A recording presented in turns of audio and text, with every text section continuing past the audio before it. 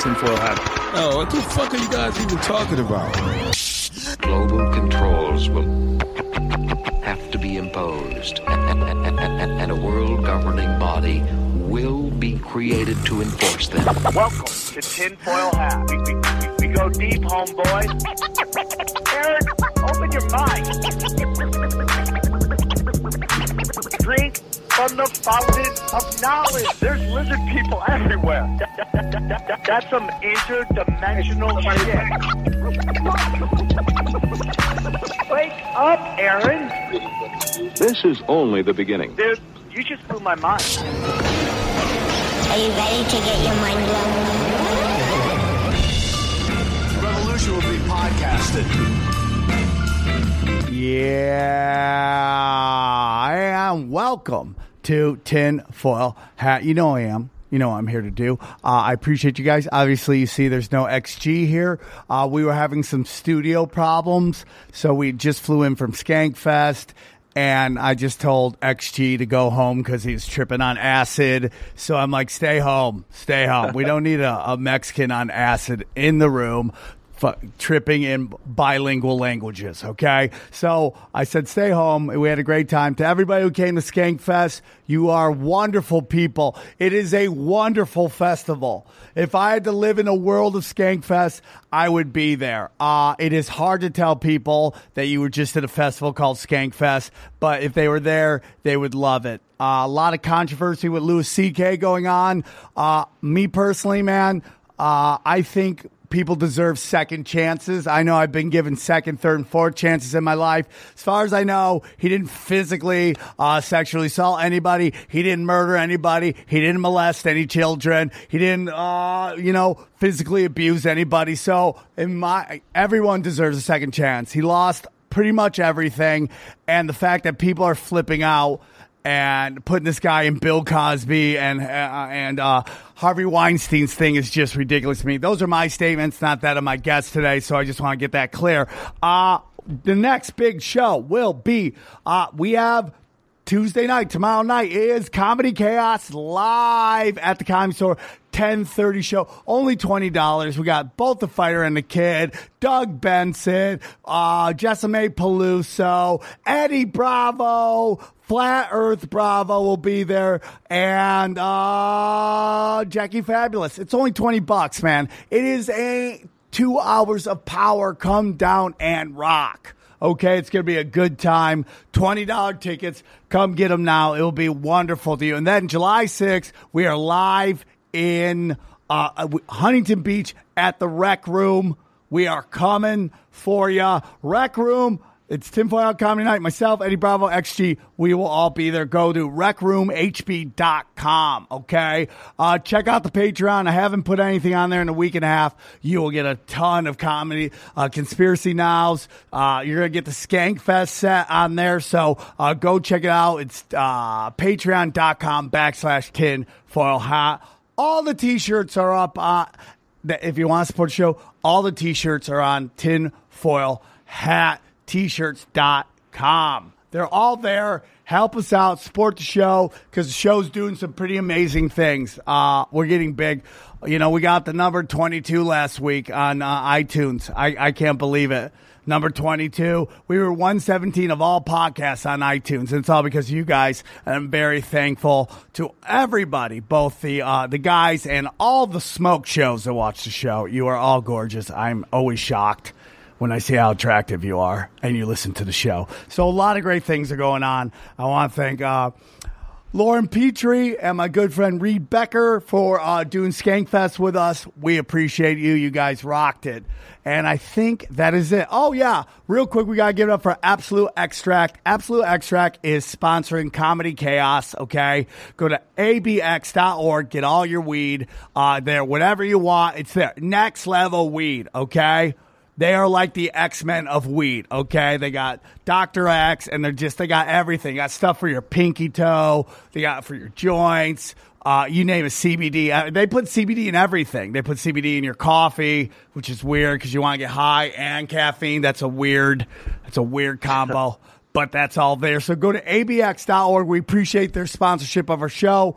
Tomorrow night's going to be packed out the store, and without ABX, it wouldn't be possible. Go to abx.org and support our good friends at Absolute Extract. And that is the business at hand.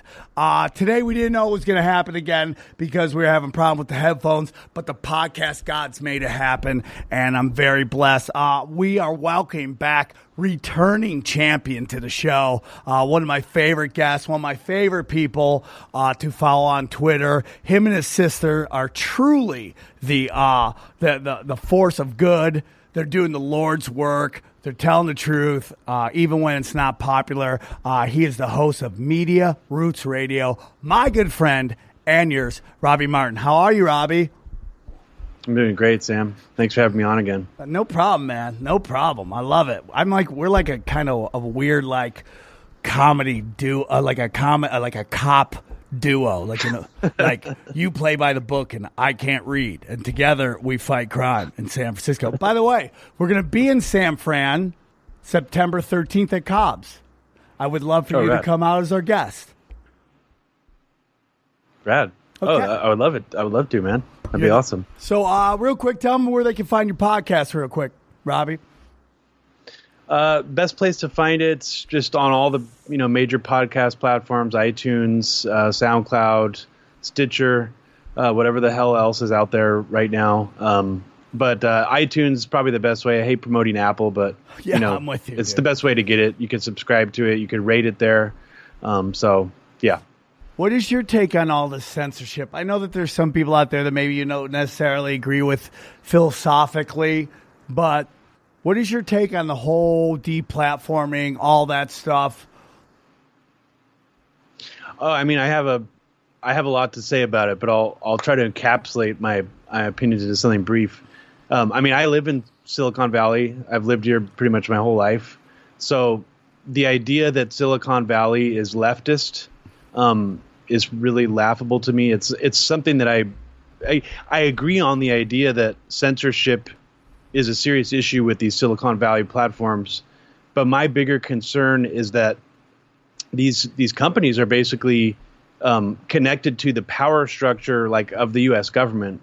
And at some point, it seems like their goal is to basically eliminate everything off of their platforms that is remotely controversial or against the status quo media narratives or the U.S. government narratives. So even things like conspiracy videos about 9/11, for example, those are already under threat on platforms like YouTube. So my whole take on it is this goes much broader than just the idea of conservative thought being marginalized or censored online. I think that it is actually coming for us all. Anyone who's involved in independent media, who does stuff that big corporations and the state doesn't like. So I guess that's my. I would say that your sister and the website news that got wiped off the internet for a while isn't conservative at all. If not, she's like super progressive left, and they wiped her off. And they paint it as conservatism, but what really it is truth to power. And they pick these little things to make you hate certain people, and they could do it with anybody. I mean, they could pick any group of people and try to demonize you by twisting kind of the reality to make everybody push you off. So these people kind of demand that you do lose your YouTube channel when based off of phony information and stuff like that. And it is all truth to power. We see with Julian Assange getting arrested and thrown into jail. And, people in the community like myself just wanting to believe that there's something out there that's really going on. I hold out hope, not because I want my credibility to be saved, but because I really just hope that Julian Assange will be okay. And when I had Alex Jones in my studio and he was constantly quoting WikiLeaks and everybody who follows him, and they're not in uproar. And there is a lot of people going crazy who are considered from the right about Julian Assange, but there isn't a giant uproar from both sides when we get mad at Acosta being kicked out of, or is that his name, Acosta or Acosta, whatever, kicked out of the White House press briefings, and everyone's like, the press. And then when this guy gets thrown in jail And it's just unbelievable to me. It's so obvious that it's truth to power, especially when we all are meant to believe that WikiLeaks is a reason why Trump got elected. Yeah, I mean, just on the Alex Jones issue for a second, the idea that he was censored or that he was banned because of quote unquote hate speech from his side. I mean, that argument doesn't hold water when you look at the fact that Fox News is, no one's talking about censoring them. It's not like, his opinions in terms of like right wing ideas that he spreads are any more extreme than the stuff that comes out on Fox News. So there's clearly something else going on here. And I think underlying all of this, it really is the people in power are so desperate to cling on to their power that they're losing, that they're essentially willing to do a scorched earth strategy and ruin the idea of free speech and free and open exchange on the internet for everybody to cling to their power. That's how desperate they are to hold on to it. So I think that that's where we're heading towards. And I mean, it started with the idea of fake news being a problem, Russian disinformation being a problem. Now it's, hate speech being a problem. I mean, all these things, they're all working towards the same goal. And, I'm a guy very much on the left. I believe the concept of hate speech is real, but I'm not one of those people who wants it banned from the internet at all. I mean, I think that, the First Amendment in this country is still very important. So it's a really big problem, and it's going to affect everybody from the left and the right. So I think that's the way we need to be looking at it. I also think that there's a lot of people that are disguising themselves as liberals when really they are rich kids sitting there in positions of entertainment power, like when we consider the Hollywood elites, disguised as artists, but really just the children of the elites who parents made money in the things that these videos are railing against, and how they push this, like, we got to get rid of hate. Hate is bad. Hate is this. But what they don't realize that there was a time when the people that they so protect, which women, gays, ethnics, minorities, who I love and support, where those groups were the targets of the mainstream censorship, meaning it was right to left. I say it all the time, the book burning. It's like if you read this book, it was against God, and they would burn those books. If you were gay or you wanted to get married, that was a sin. Interracial dating, something that we see all the time in commercials that corporate America uses to sell their products. At one time, that was seen as taboo, and there were like white women who would be dating black men who were just like completely ostracized from their community because they just fell in love with somebody that they weren't supposed to be with, because that was unnatural and unholy. And I tell people, it's like, regardless of what you think of guns or not, I'm very much pro-gun, only because I read history and I see like the countries that take away guns, what happens after that. And in particular, I would ask everybody to look at like China, Russia, both had population had guns taken away, mass slaughter after. And this is my opinion. This isn't Robbie. So if you don't like it, come at me. Is that mass slaughter? And then look how they treat women. See how they treat gays. See how they treat ethnic minorities. It's not pretty at all. Am I saying it's directly related to guns? No, but that is a factor because the population can't push back because one side has the guns, one side doesn't. That's all I'm saying. I don't want guns for violence. I want guns because I'm watching all this stuff with the yellow vest right now in France, and I'm seeing one side has guns, one side doesn't. When I look at North Dakota and the pipeline, one side has guns, one side doesn't. And that's all I'm saying. I don't like gun violence. One gun violent death is one too many, but there is a reason that we had that. And that's my opinion. That is not Robbie. I would never put words into his mouth. Those are mine. Tinfoil hat, Sam Tripoli, guy with a black eye from a scooter. You ever gotten a black eye, Robbie? I can't remember the last time I have, Sam. I mean, yeah, but I definitely have. Probably not since high school. It's very weird when you're a grown man. People want to know why you got a black eye, and then when you tell them the real reason, these are the two reactions. Oh my God, are you okay? Second up, you need a better story. Everybody was not happy with my story that I went over the top. of a scooter and ate it, like just face first. And by the way, Armenian Wolverine, look how healed I am from the first picture. I mean, unbelievable. Nice. 3 days ago, my face was just, my eye was shut. Boom.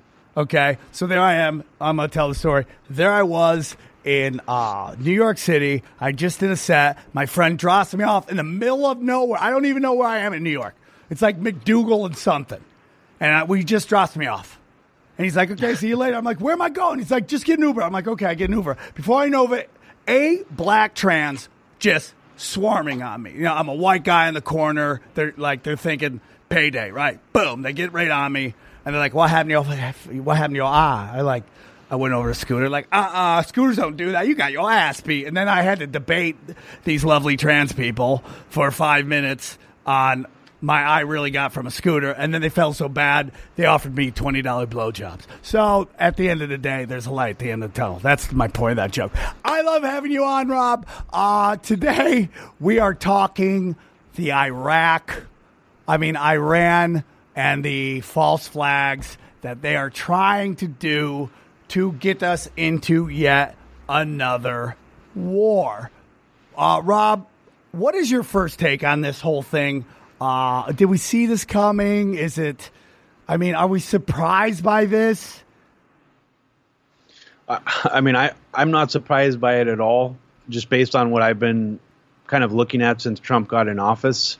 But I think the one thing that's interesting about this that I've even experienced on like a visceral level is just almost this fatigue of constantly feeling like we've been moving towards some kind of war with Iran since 9/11. Like it just seems like that was the so-called the prize of the neocons at the end of all this.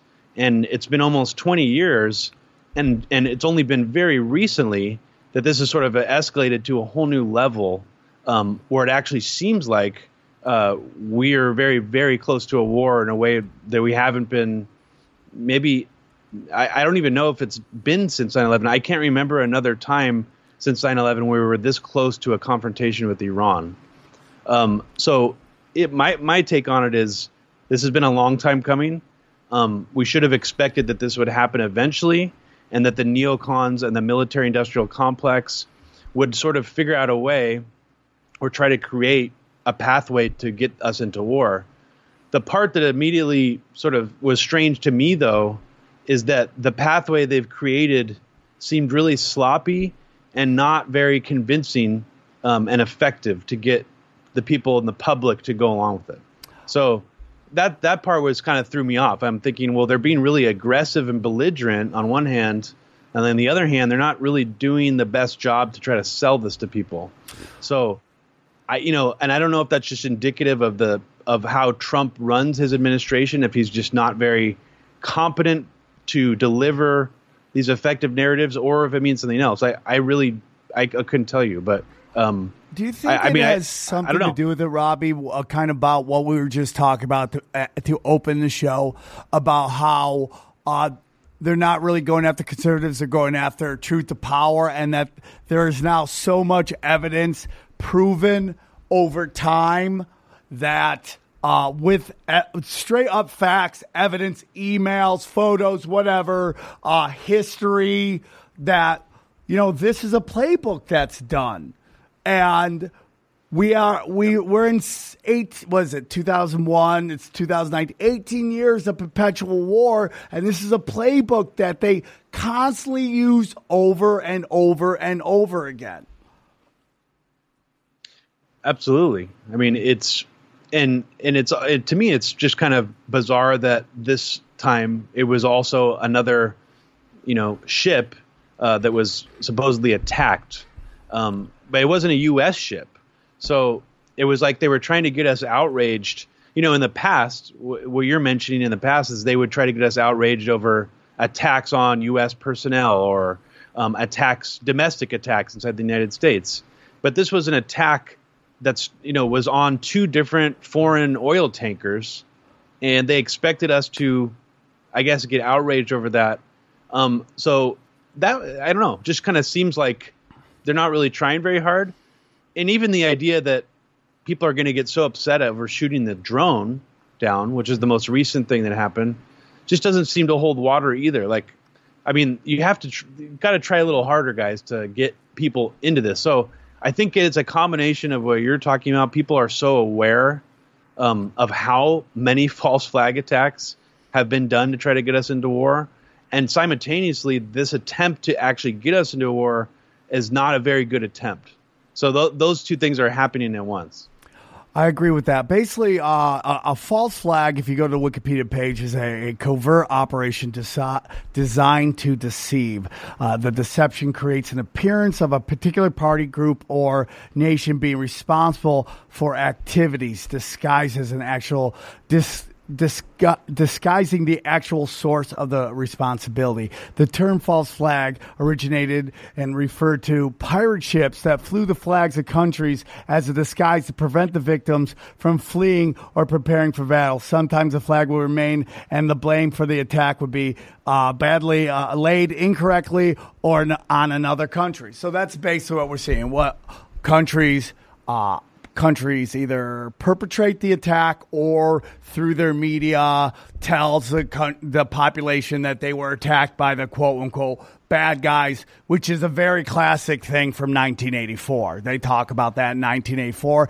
And if you go out there and you Google proven false flags, you'll get something from Global Research which says 53 proven cases of false flags, and they will break down so many times false flags were used. Japanese used it. Nazis used it all the time. Nazis again. Soviets used it. The Russians used it. The British used it. Israel's used it. The CIA's used it. The Turkish people. I mean, like, we're looking at people who were just straight up empires using it over and over and over again. And it's kind of sad, man, because it makes me wonder if any war is started because two groups really get into it, or is it that the power elites want to make money or want more land, more power, so they have to fake this fight to get the population behind it? It makes me kind of sad because I don't think human beings really want war. I think human beings just really want to live, love, laugh at a fart joke, get laid once in a while, have a beer, and just enjoy their family. And we kind of get our emotions abused through this patriotic stuff, being told that we got the hate our freedoms, man. The hate our freedoms. I'm like, I remember when he said that, I go, if they hate freedom so much, why aren't they bombing the fuck out of Amsterdam? You could get a hooker and heroin in a meal deal out there. Why are they going after us? It's like kind of crazy, right? Well, I mean, it's obvious bullshit. And I mean, the whole thing you're talking about is people inherently don't want war. I mean, who wants war unless you have some kind of direct personal reason, like someone, bombed your home and you want to fight back against those people? There's very few people and situations where you actually want war. So, I mean, the idea of a false flag attack in a lot of these scenarios, it was, if you look at it, zoom out from it, in most of these scenarios, like look at the Gulf of Tonkin example, it was the spark that basically, created the war or created the escalation for it to explode into a bigger war. So what would have happened in these historical incidents had those false flag attacks not been used to try to create that spark? Maybe there would have been some diplomacy to sort of ease the tensions, and I think in a lot of the times the people who want to do these so-called false flag attacks, their goal is to essentially accelerate things and make it impossible for diplomacy at that point.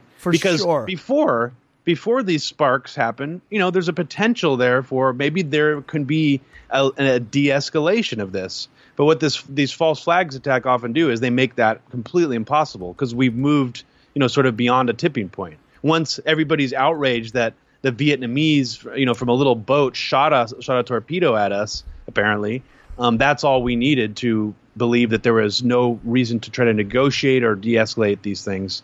And it was our right to essentially decimate their population. So And with Vietnam, you brought up the Gulf of Tonkin. I mean, the lie that was perpetrated to us was we had to stop the domino effect of communism. Well, what people didn't realize is that, I correct me if I'm wrong, but Vietnam is communism right now, but Vietnam and China hated each other. They were never going to work together. They've always had that. They did not have a good relationship. So the effect of China being able to basically bring them into their group was never a real thing. And then we've had guests come on in the past, and they told us that Vietnam really was about Vietnam's Golden Triangle, which is their heroin poppy fields. And where have we heard that again? That come up again in Afghanistan, where, that we were sold on that the Taliban were they funded 9/11 and all this stuff. And, but what they didn't tell us is that the Taliban had basically banned opium and they destroyed the poppy fields, and, big pharmaceuticals didn't like that. So what a great reason to go into Afghanistan. And now, I say this on stage, and, I get some weird reaction to it, but it's true. But when I hear people say, I don't want my taxpayer dollars going to help drug addicts, guess what? Your taxpayer dollars are already doing that, because your taxpayer dollars pay for the troops that guard the poppy fields in Afghanistan, because the Taliban hate opium and they want to burn those fields down. And I'm not saying the Taliban are good people. We know how they treat women, and that's how we're told they treat women, and that's disgusting. But make no doubts about it, we are guarding poppy fields. And it's the same thing with Vietnam. Have you ever heard of Operation Northwood, Robbie? Absolutely. That's the classic, man. That's yeah, I have heard of Operation Northwoods. I mean, it was proposed by the Joint Chiefs of Staff under John F. Kennedy. There's a record of it being rejected by Robert McNamara, who was, I believe, acting as his defense secretary at the time. And in this document, it was essentially proposing many different false flag style scenarios in order to validate or justify some kind of attack on Cuba directly. And probably the most infamous one was the idea of filling a plane full of people, presenting them as some kind of sports team or soccer team. I think it was like they were supposed to go to some art festival or something like that. Yeah, I don't know the details of who they were going to fill the plane with, but they were going to fill it with real people, give them all fake personas and names, I guess. That's not really explicitly written out in there, but they do talk about how they're going to fly this plane in the air, a passenger plane, replace it in midair with a drone, and shoot down the drone with a plane that had Cuban markings on it, essentially creating a false flag attack, making it look like a Cuban jet shot down this plane.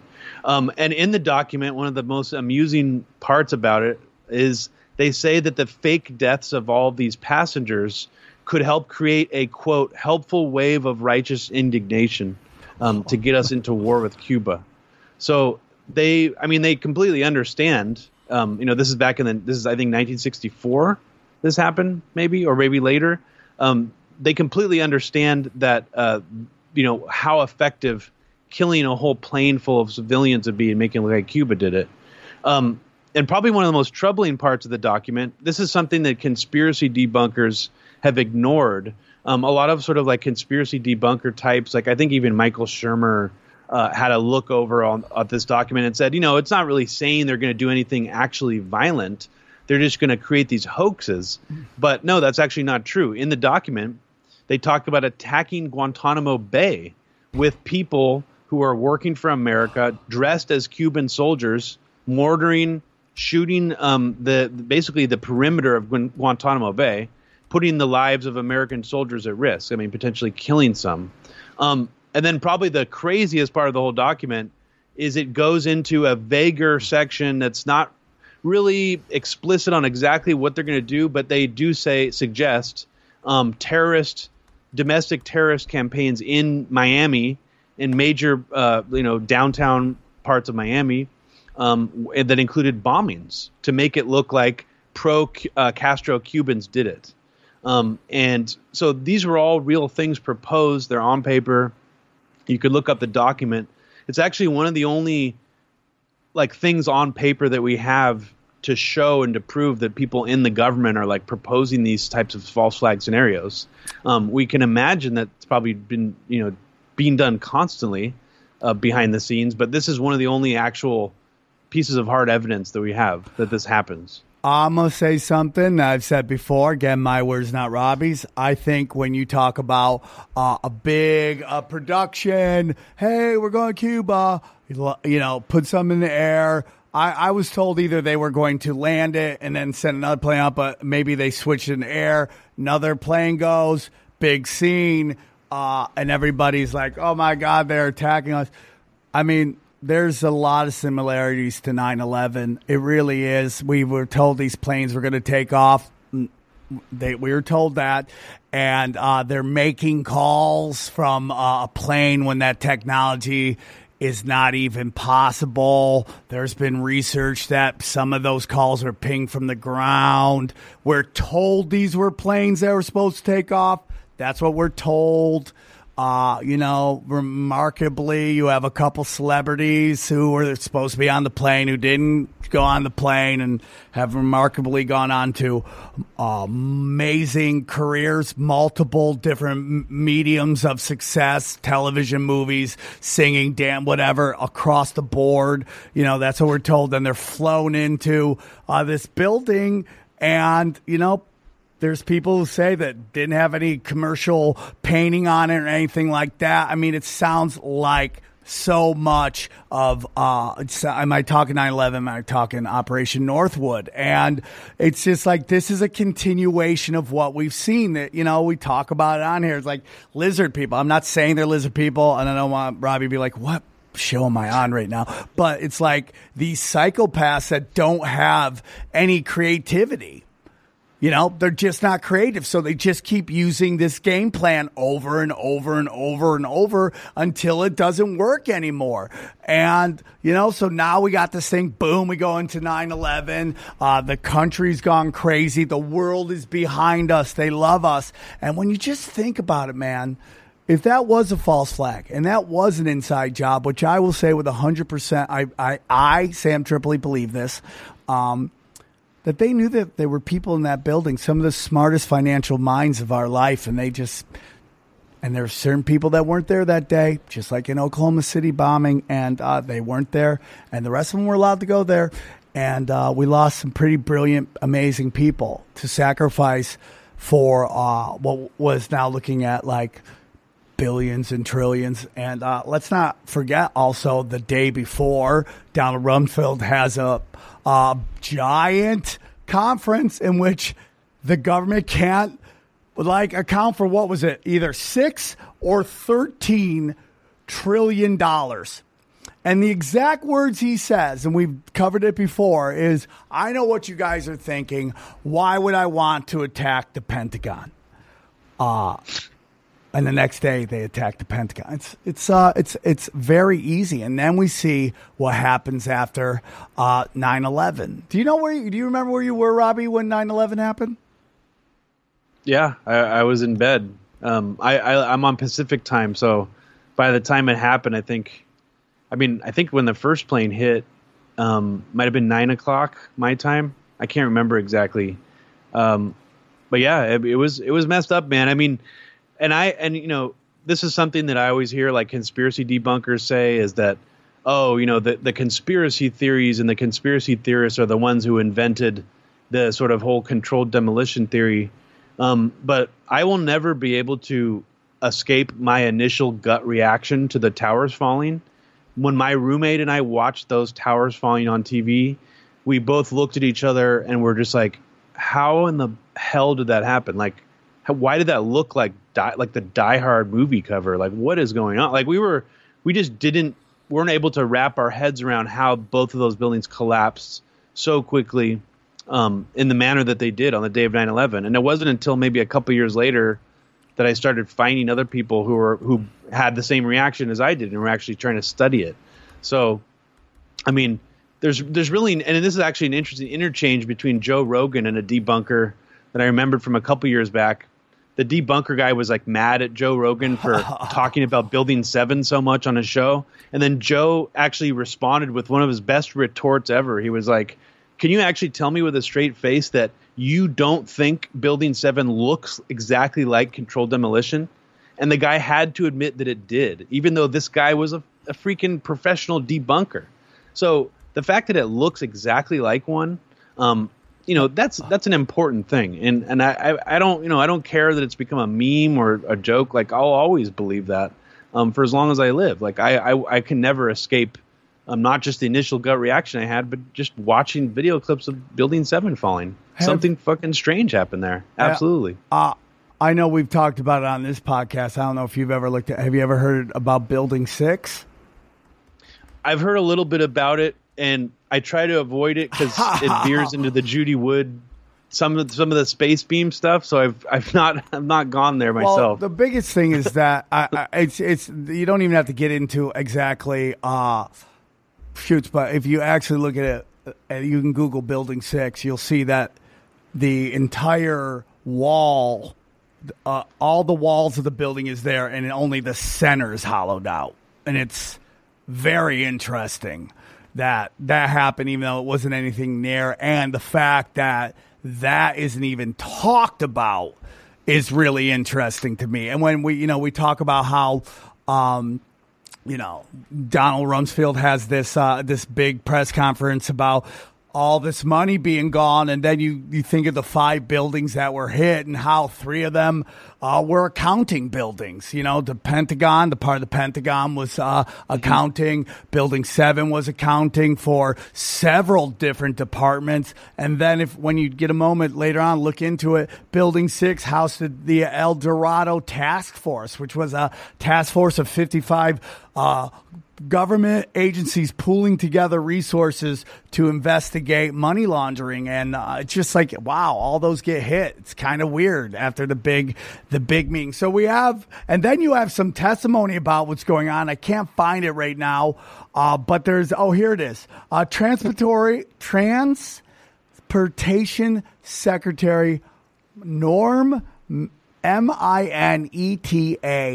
9/11 testimony, and what he talks about here is how he was on the plane with Dick Cheney, and they're flying, and I'll send you this link, Rob. You can look at it. I think he was in the Oval Office with Cheney. Yeah, was he in the Oval Office? I thought they were on a plane. Okay, he's in the Oval Office, and the fighter pilots are like 30 minutes out, 20 minutes out, 10 minutes out. Should we engage? Should we stop it? And then basically, I'm paraphrasing here, Dick Cheney's like, did I tell you to stop it? Did I tell you the plan had changed? To me, that's very telling. Have you seen this video? Oh, yeah, that's a classic. That's been in the sort of the 9/11 truth movement for a few years.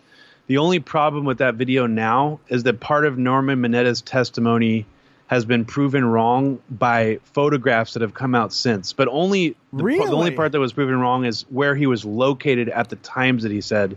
So it doesn't mean that his exchange with Cheney is not accurate. I'm sure that happened, but there's been some sort of confusion with the actual timeline that he laid out of that. So he was like, I'm in the kitchen with a candlestick, and they're like, no, you're in the bedroom with a shoehorn. I mean, it's basically like that. So it's not that big of a deal, but there were a lot of people who were constructing in the truth movement who were constructing a big mountain out of the timeline that he presented, and that timeline has fallen apart. But his actual words and sort of the shoot down order thing is still very interesting to me.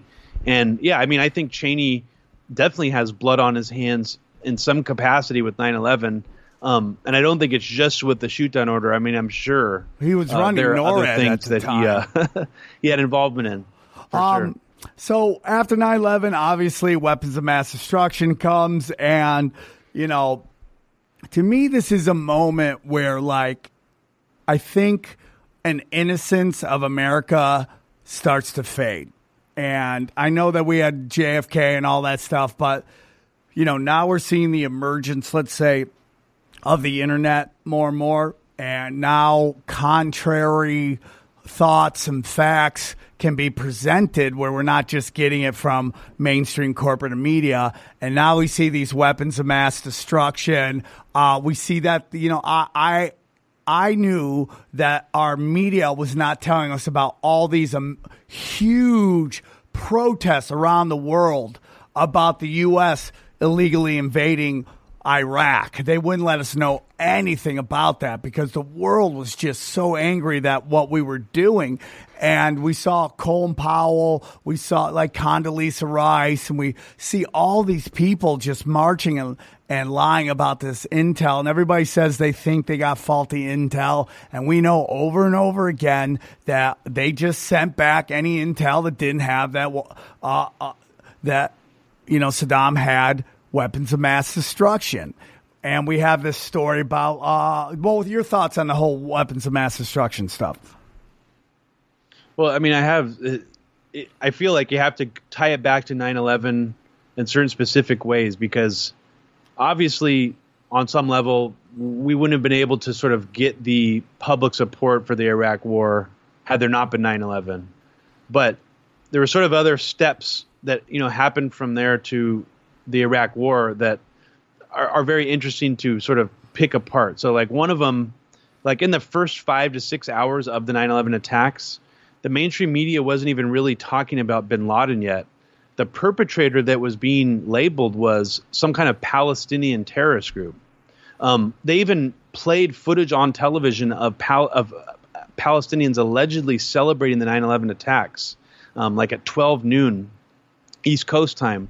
So it seemed like the reason why 9/11 is such an interesting to look at it as sort of a false flag is because most of these, supposed false flags, the perpetrator is already decided before the attack or the operation is conducted. Yeah. In this case, it didn't seem like the power factions who were sort of in power at the time of 9/11 could decide immediately who was to blame. And someone was trying to blame Palestinians, and that wasn't effective enough to stick. And then they tried to blame bin Laden and Al-Qaeda, and that was sort of a general vague blame that they put on him. But then, I mean, the way that we got from 9/11 to Iraq was they tried to blame 9/11 on Saddam Hussein also, at first, saying that he was meeting, or his own people were meeting with some of the 9/11 hijackers in Europe, that Saddam Hussein created a safe haven for bin Laden. And that apparently they were starting to say, that there's some evidence that Al-Qaeda had gotten bioweapons from Saddam Hussein's bioweapons program. So that was even floating around out there. And then, of course, we get an attack right after 9/11, which by any conceivable definition is a blatant false flag attack, which was the 2001 anthrax attacks that started on October 5th. Yep, there we go. False flags again. And if you think about it, I mean, all this other stuff the Bush administration was trying to throw at us, the nuclear program, the aluminum tubes, the sarin gas, that stuff I don't think was ultimately very effective, because even what was the whole – I forgot his name, but the guy who was married to Valerie Plame, he destroyed the uranium and Niger claim like immediately, and that had to do with the nuclear program. So that wasn't really something that stuck. Neither was the sarin gas thing either. What stuck was the idea that Saddam had stockpiles of anthrax and had mobile biological weapons labs like on train tracks making anthrax, and that somehow that was a threat to us, that he was possibly going to give this anthrax to terrorists. And lo and behold, an actual anthrax attack happens in the United States, sort of right on top of all this propaganda. But it took us about a year after that to actually get to Iraq. But I mean, to me, that it's like we were basically hit with two, potential false flags in a row. But the anthrax attacks, they inevitably blamed on a super patriot, and we everybody can go back and watch the episode that you and I and Abby did together. Yes, it was awesome. That breaking down that whole thing is fascinating, and I don't think most people realize how crucial that particular attack was to basically not just getting us into Iraq, but creating the impression among the American public that terrorism was a way of life now in the United States, and that we were going to be under sort of this threat of constant terrorist attacks from here on out. And I think that without the second one after 9/11, I don't think they would have been able to create that perception.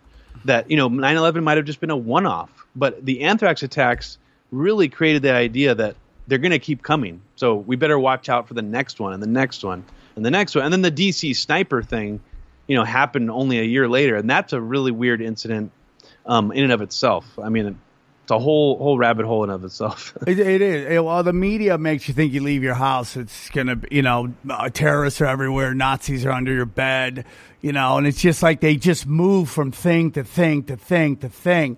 And, this orchestrated 9/11, and like the push for weapons of mass destruction, and then, how it was basically proven phony intel based on a guy that was completely corrupt, paid to lie, which is eerily similar to this Russian gate stuff that we just debunked, and it's just like paid to lie, pushed by the media to profit, to push war. And then when I see all these people still working, man, it drives me nuts, dude. If I see Condoleezza Rice comment one more time on anything about the NCAA basketball, operations or anything, I'm like, this woman was part of a lie. She lied us in knowing what she was doing. And it's like there are war criminals who are able to see old age. It drives me crazy, dude. It's just like there's no ramifications for this. And we all know that they lied.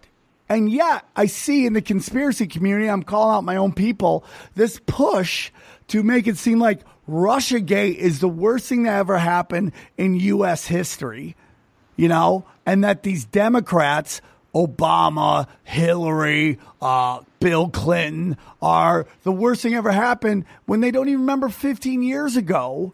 Or 20 years ago, that it was the neocons, the Zionists that were pulling this thing. To me, and it is bad what they did with the FISA report and the spying on an elected president. I think that's even worse than Watergate, but I still don't put that even close to the realm of 9/11 and weapons of mass destruction. It's just unbelievable to me. Thoughts? Yeah, I mean, people have, it's the what do people say, the United States of amnesia. I mean, even the conspiracy crowd forgets stuff that happened 8 years ago. It's like it really does take a long view of history to really understand that this is not a partisan thing. The deep state is not partisan. I mean, the notion of that is absolutely ridiculous.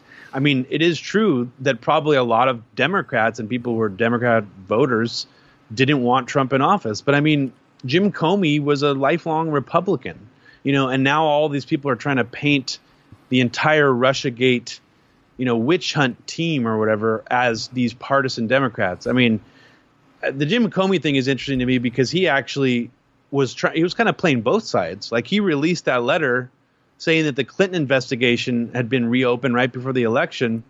He wanted that letter to leak. He gave it to some Republican staffers knowing that they were going to leak it. For sure.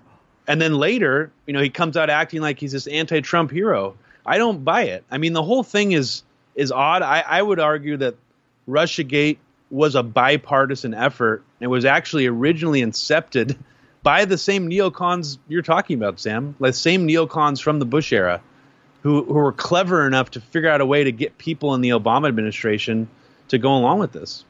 Yeah, and and then we get into Wesley Clark's famous hammer nail Seven Nations speech, which is basically, where he's like, I went to the Pentagon, I went downstairs, just say hello to some people.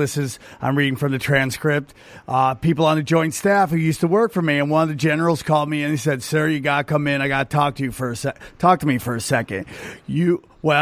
You're too busy." He said, No. We've made some decisions. We're going to war with Iraq. And this was on the 20th of September. I said, "We're going to war with Iraq. Why?" He said, "I don't know. I guess they don't know what else to do." So I said, "Well, did they find some information connecting Saddam to Al-Qaeda? He's like, no. There's nothing new. They just made the decision to go to war with Iraq. I guess it's like when you don't know what to do about terrorism, we got a good military and we'll take down governments. I guess the only tool you have is a hammer. Every problem is a nail, So then I came back a few weeks later, he says, and by the time we were bombing Afghanistan, are we still going to war with Iraq? He goes, oh, it's worse than that. He reached over to his desk and he picked up a piece of paper and it said, I just got this down from upstairs, meaning the Secretary of Defense's office today. And he said,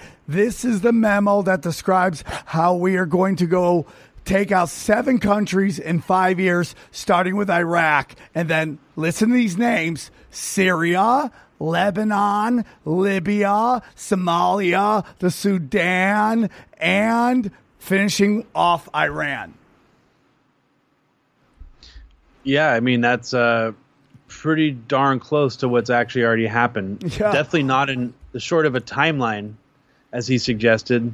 But yeah, I mean, and the idea of Iran being last or being sort of the prize, it makes sense because out of all those countries in the region who aren't under our sphere of influence in the Middle East, they're the most powerful and most likely to cause issues when we try to invade them. I mean, they have a powerful military.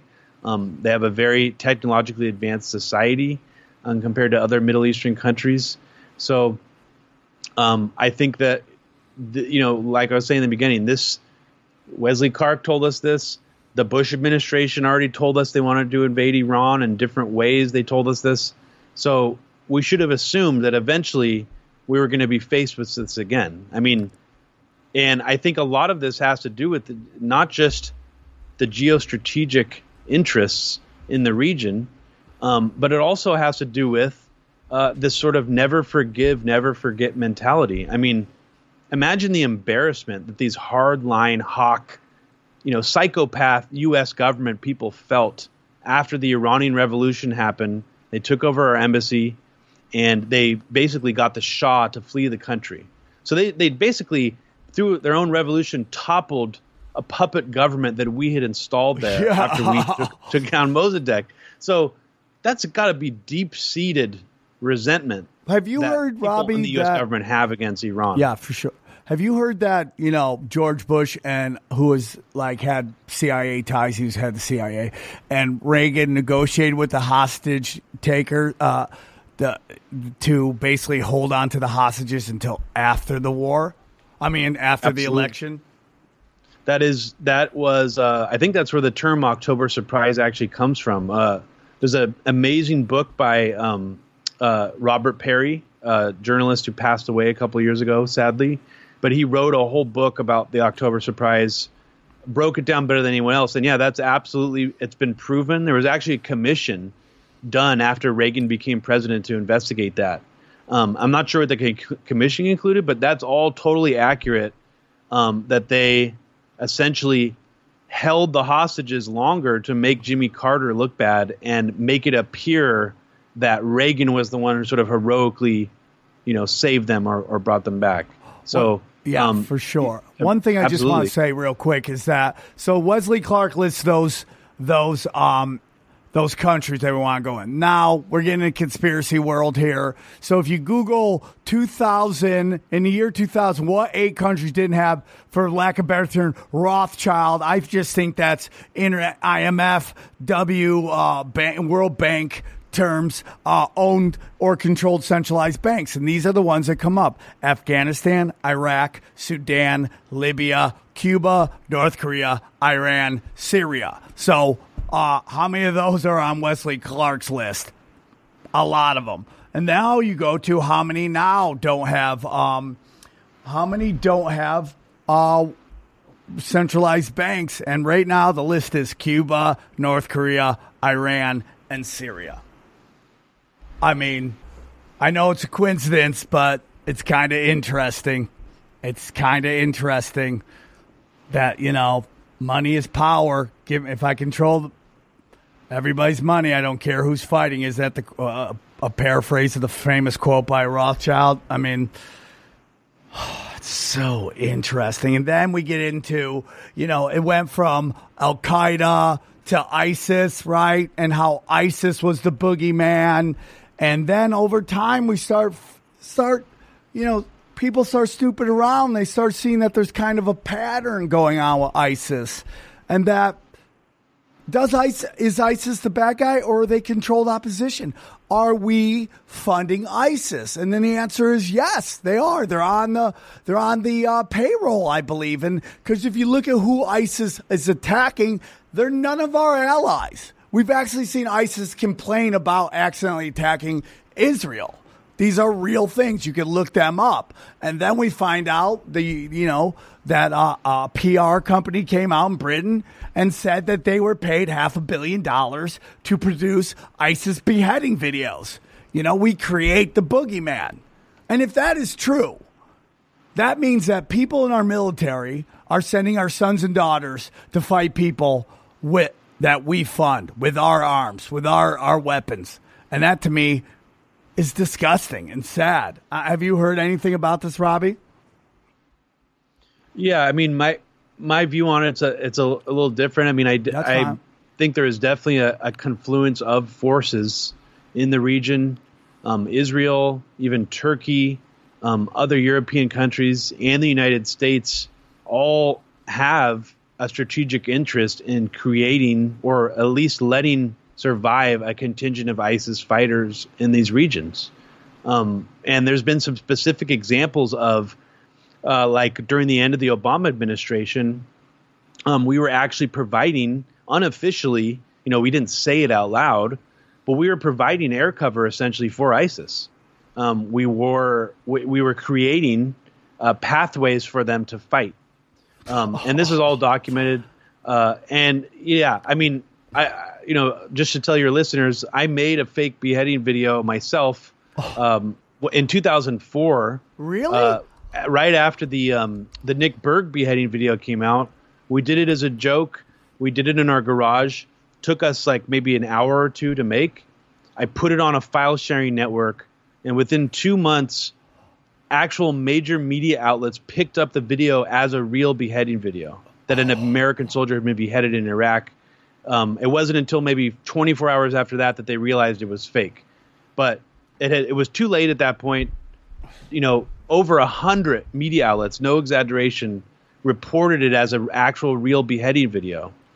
Because by the time it went in, the newspapers had printed it, the retraction came too late. So, I have a lot of opinions on the idea of using snuff videos or these beheading videos to rile people up to the point of wanting to go, use military strikes. I mean, I just find it interesting that that's still sort of a trope that's being used, that, look how barbaric or how animalistic or, whatever people say about, the idea of ISIS making beheading videos. I mean, to me, it's just sort of like, well, if you don't have very much of a budget and you want to anger American colonizers the most and make their blood boil the most, behead a Westerner on video and show it to them and talk about death to America. I mean, to me, that's kind of a strategically smart, effective way to scare the shit out of people. And and it works for the U.S. government's benefit too, because then it's like the neocons really don't even have to do any work. They're just like, oh, look at this video. Instead of, writing dozens of essays and going on the media every day to tell us how scary Al Qaeda is, it's kind of like just handed in their lap. It's perfect in a way. You are so punk rock, bro. I fucking love that you did that, man. I love that. And then it was also found out, because I used to say, man, if I could hire any social media person, I'd love to hire ISIS's social media person because they crush it on the internet. I'm like, they get a million tweets, a million retweets, a million views. Whoever that guy is in whatever weird hut in the middle of nowhere on some fucking funky Wi-Fi, he is crushing it. And then it later comes on when they've kind of traced back one of ISIS's Twitter accounts. They finally went back to an office in Parliament in England. And it was like, oh, man, we create the boogeyman, so we have to fight the boogeyman. And it's kind of super sad that they have to manipulate us into a war like that. And it's just like, it's all mental warfare, man. It's all mental warfare. So I have to do this real quick. I forgot to do an advertisement earlier before we get into Iran. I want to tell you about Blue Chew. This is so appropriate. Do you love boners? You like sex? Guys, let's talk about sex. Good sex. Remember, the days when you were always ready to go, now let's increase your performance and get the extra confidence in bed. Listen up, BlueChew.com. That's right, blue like the color, okay? Blue Chew brings you the first chewable with same FDA-approved active ingredients as Viagra and Cialis, so you know it works. You can take them anytime, day or night, even on a full stomach. And since they're chewable, they work up to twice as fast, so you can be ready whenever the opportunity presents itself, okay? Dude, it was in Skate Fest. Everybody was on Blue Chew. Chicks were on Blue Chew. Everyone was, Blue Chew, Blue Chew. Take up and choose some Blue Chew. Blue Chew, Blue Chew. They're going to use that, and I want credit for that, all right? Right now, we got a special deal for our listeners. Visit BlueChew.com, and you'll get your first shipment free, and you will get a special with the special promo code HAT, capital HAT, and just pay $5 shippings after that. So again, that's BLUE Chew.com, promo code HAT, and try it for free. Blue Chew is better, cheaper, faster, and we love you. And I know that was a weird moment for that, but listen, dude, if you're going to talk about fucking somebody, let's talk about Blue Chew. So let's get into Iran. Here it starts. Here we go. The drums of war. We got Iran. Why do you think they want Iran so much? Well, I mean, I think that it's an inevitability. I mean, it's they claim, you know, that if you go based on what they say, it's because they cannot allow, they say, Iran to have a nuclear weapon. But we know that's obvious BS, and that the nuclear deal that Trump's administration tore up would have actually prevented that from happening. I mean, all indications point to that deal was actually relatively solid as far as a way to keep a check on that. I'm actually of the mind that I think Iran has the right to have nukes. If Israel has nukes, a secret nuke program, if Pakistan has them, if India has them, I don't see why Iran should not be allowed to have them. There's this idea that, you know, our government has tried to portray that they are radical religious fanatics who will blow up the world because they believe in martyring themselves and getting virgins in heaven or whatever. I mean, you know, how is Israel not fanatical? You know, I mean, like, so how are we not fanatical? Exactly. Exactly. I mean, Bush said that God told them to launch the Iraq war. So it doesn't add up. It's another way of just otherizing the Iranian people. I mean, in a lot of ways, their society is very different than us. They have very harsh laws. But it's, you know, even that angle that they try to talk about why we need to save the Iranian people, why we need to, you know, rip hijabs off of women and let them run through the streets. It's phony. It's completely disingenuous. It is sort of the liberal in, the quasi-liberal humanitarian in for neocon propaganda. They try to do the same thing in Afghanistan. You know, they tried to convince liberals that the Afghanistan war was valid because look how terrible the Taliban treat women and their own citizenry.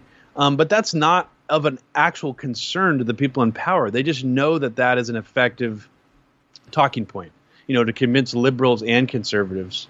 But yeah, man, it's really heating up here, and it's really, really dangerous. And I think that what people need to realize is just because Trump may have temporarily pulled back on a military strike after this drone was allegedly shot down, or I mean, it was actually shot down. Both sides have now confirmed Iran territory.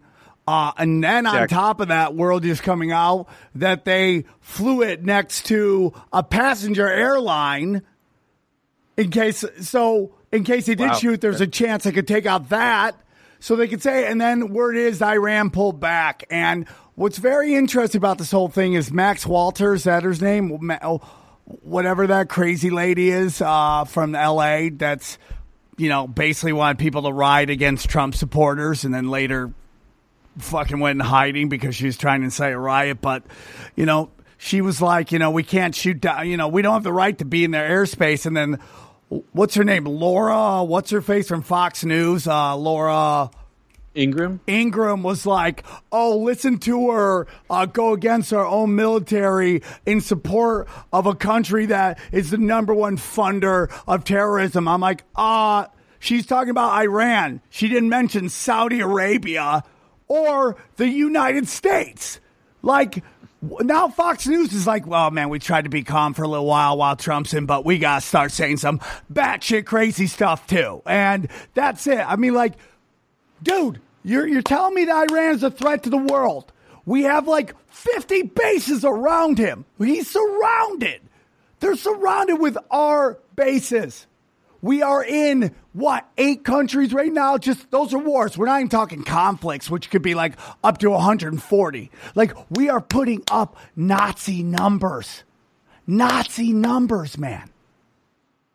And it blows my mind that people somehow compartmentalize the amount of trauma and death we've caused in this righteousness to go like stop oppression and all this shit. And if you don't like how Iranians treat women, well, maybe we shouldn't have fucking taken out the moderate that was in there. I'm just yelling at people at this point. Yeah, man, it's super disingenuous. I mean, anybody who's saying that this is anything, validating an actual attack on their country, it's just completely ludicrous. The problem is a lot of those people who are saying right now, including Trump, to his credit, I don't know how genuine he's being, but if we take what he's saying at face value, he's actually said that he doesn't believe killing 150 Iranians in a counterattack would have been proportionate to downing an unmanned drone. Unfortunately, though, you and I both know what will happen if the Iranians kill one American soldier. Just one, or not even soldier, just like a contractor or something. That's all it will take for the full force of the American military to come down on them. And they're smart enough to know that.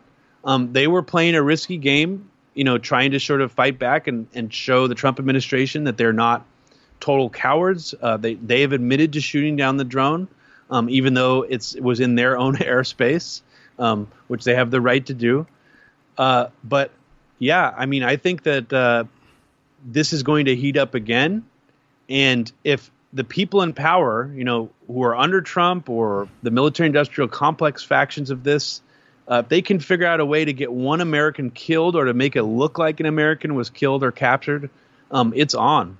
And unfortunately, I don't think anything could really be done to stop it. I don't think any protest is going to stop it. I don't think even the lack of appetite people have for war are going to stop it, because that's all it's going to take. I mean, we haven't had an American killed, like that in a long time. And but maybe I'm wrong. Maybe I'm being too pessimistic. I mean, what do you think?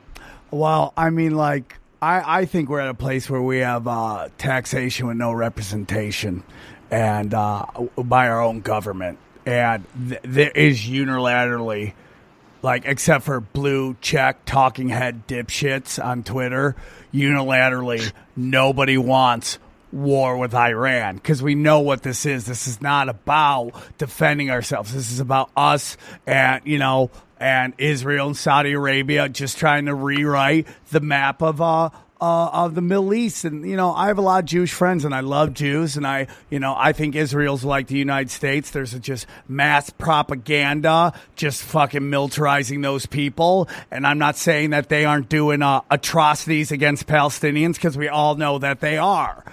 But, I mean, when I hear my friends say Israel has the right to defend itself, that says to me Israel's going to get American soldiers killed to help their cause. And that's what happens all the time. Israel has the right to defend itself. Go defend yourself. I just don't think we need to be pulled into it. If Israel wants to have a problem with that, then they should go defend it. But what it means is we have to come in and lives will be lost and we'll be there for a decade or so. And we got these Zionists. And listen, man, Zionists, neocons, neoliberals, fuck Sharia law, all this bullshit idealism that is fucking forcing your beliefs on other people, that your way of thinking is superior. You can go fuck yourself, okay? Live and let live. That's what I say. I don't care if you're a Jew, a Muslim, straight, gay, white, black, man, woman. Just live your life. Don't hurt children. Don't hurt fucking other people. Live your life. But when you have a dogma that is like your way's the right way, I have a real problem with that. And I don't like when I hear people say Israel has a right to defend itself. You do. I don't think American lives have to die for it. And that's my opinion, okay? And then we got these cucks like John Bolton and Mike Pompeo, is that how you pronounce it? Pompeo, who have lied 1,000 times. I mean, Pompeo said, I was head of the CIA. We got trained to lie.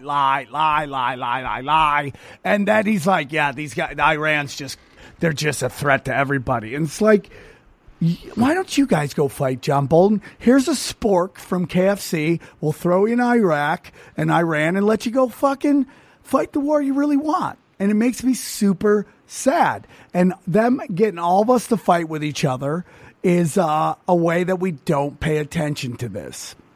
And it makes me really sad because the same neocons are constantly getting us to fucking into these wars for, this deep state, whoever you want to call it, for banker wars, in my opinion. It's like it's really about some strategic land areas, whether it's a pipeline from Qatar going through Syria or Israel being a land bridge for Asia and Africa to have goods to go through to Europe. That's what it's all about. It's geopolitics, and we're the aggressors, and our army is the stormtroopers for these international bankers. And that's why it's a lot different than everywhere else. And I think it's super sad, and I think people are starting to wake up to it. And I really do believe that this push for this false flag stuff isn't working. And it's really sad and your thoughts on this, did Tucker Carlson talk Donald Trump out of doing this and leading us into World War III, do you think? Well, before I comment on that directly, no, I mean, the idea of what you're saying, no, it definitely holds up. But I think that, the scary thing here, Sam, is that if another 9/11 style attack happens here, I think then all bets are off. We will unlearn, or the smarter sectors of society that have learned to be resistant to the propaganda and have learned to identify a lot of these things, could possibly unlearn all that overnight if they feel that their lives are threatened by some kind of foreign country that has attacked us here or done some kind of terrorist attack here. That's what I fear the most. I hope that doesn't happen. But it's been almost 20 years since 9/11. I feel like we're kind of due, I don't know if 20 years before 9/11 what the last major event was, but maybe arguably Pearl Harbor before that, but it seems like they're getting so desperate to cling to power here that I fear that is in the cards some point in the near future. But going back to what you asked about, did Tucker Carlson talk Trump out of war? I don't think so. But there is something very interesting happening here where Trump is smart enough to basically be playing both sides of this. He's enticed to a great deal a lot of these Iran war hawks. He's gotten them on his side for the last year. He's really sort of kind of fluffed them up, if you will. And on the other side of it, a lot of his base also is proud of the fact they say that Trump hasn't started any new wars. I agree with that. Which is not technically true, 100% true. He has started a new front of the war on terror in Africa. And if you really want to look at the numbers, right? He has escalated bombing campaigns to a higher degree, drone attacks than Obama. He hasn't started a completely new front in terms of, like, let's say the Libya attack was. So technically speaking, he hasn't done something like that. But we're still not that far into his presidency. I still think he's going to win in 2020. I don't think he's going to lose, regardless of what people on the left think of how good Bernie is. Bernie's going to get absolutely trounced on the debate stage by Trump. And I just think we all need to face Thoughts on Tulsi Gabbard? But I do think that Trump is smart enough to know that it's kind of rope-a-dope. He knows that he wants people to believe that there are these hawks surrounding him as administration who are trying to pressure him into war, but that he's smart enough not to let them get their way. And I don't know if I believe that narrative, but that is definitely what he wants people to believe are happening. But then you have to ask, why did he hire John Bolton? Why did he hire these people? Why did he sell arms to Saudi Arabia? When he's from New York, he knows after he said they 9/11. did 9/11. He said it. Like, what are you doing? And you know where those arms are going. They're going to ISIS. You are literally selling arms to the people who are going to be fighting our sons and daughters. That was a whole other interesting thing he did. I mean, he was basically almost trying to normalize this military industrial complex kind of relationship. Like, he sat down in front of the press with MBS from Saudi Arabia with like flashcards showing the press, here's how many jobs are going to be created when I send this many weapons from Boeing or to Saudi Arabia. Here's how many jobs are going to be created with this Raytheon weapon shipment. I mean, I've never seen a president, or let alone like any major figure in power, do something like that. And I just find it, does he just not, is this him taking the mask off the way this is done? Or is he just trying to normalize this? Or the neocons under him trying to normalize this transactional relationship? I mean, because what was it? John Bolton said like 3 weeks ago that we want the oil in Venezuela and Iran. Like, he's talking in that style too. It's very, in some ways, transparent. I want to fight that guy. Boxing match, charity event. All charity goes to. I'll give the money to the Rothschilds. They could have it. I want to fight him in the boxing ring, anywhere. 1 man, 2 men enter, 1 man leave. He's such a disgusting human being. And they live in this world where it's just like there's no repercussions for lying and cheating and, causing mass death of not just, Middle Easterns, but Americans. And it makes me sad because I think on the most primal, basic levels, Jews, Muslims, Christians, whatever you are, we all just want to just get along and have love and raise our families and do all this stuff. And they get us all to fight with each other. And it's like people get mad at me because I say, Jews run the banks. Jews don't. There's levels so much higher that and they get us all like, oh, these people are fucking you and those people are fucking you. And they get into this identity politics shit. So we think the Irans are bad. The South. It's just like, dude, there's this small group of people. They're probably all related. When you find out Queen Elizabeth is related to like Mohammed, you're like, wow, how is that possible? Obama is related to Cheney. And it's this power elite group and they do everything. And they're not Jews. They're not Muslims. They're not Christians. They're just some dark arts motherfucking psychopaths who just use and abuse us to fucking make money. And they get us to fight with each other. And when they don't realize if we just all came together, their whole thing would crumble. They can't fight us all. There's few of them and many of us.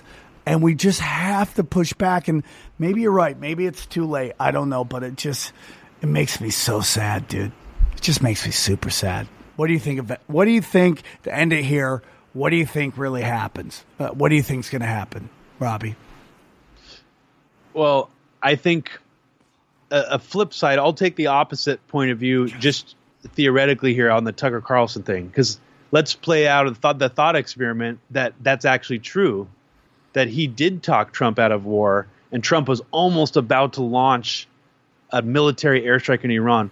Think of how fucked up that is if a television host was the deciding factor between no war with Iran and like basically World War III. I mean, because let's face it, if we attack Iran, it's not going to be anywhere near the level, or I should say the containment level of Iraq, if you can even call it that. It's going to lead to a World War III-like scenario. And I think that just really reflects, if that's true, if there's any truth to that, how tenuous and and how dangerous of a position we're in right now.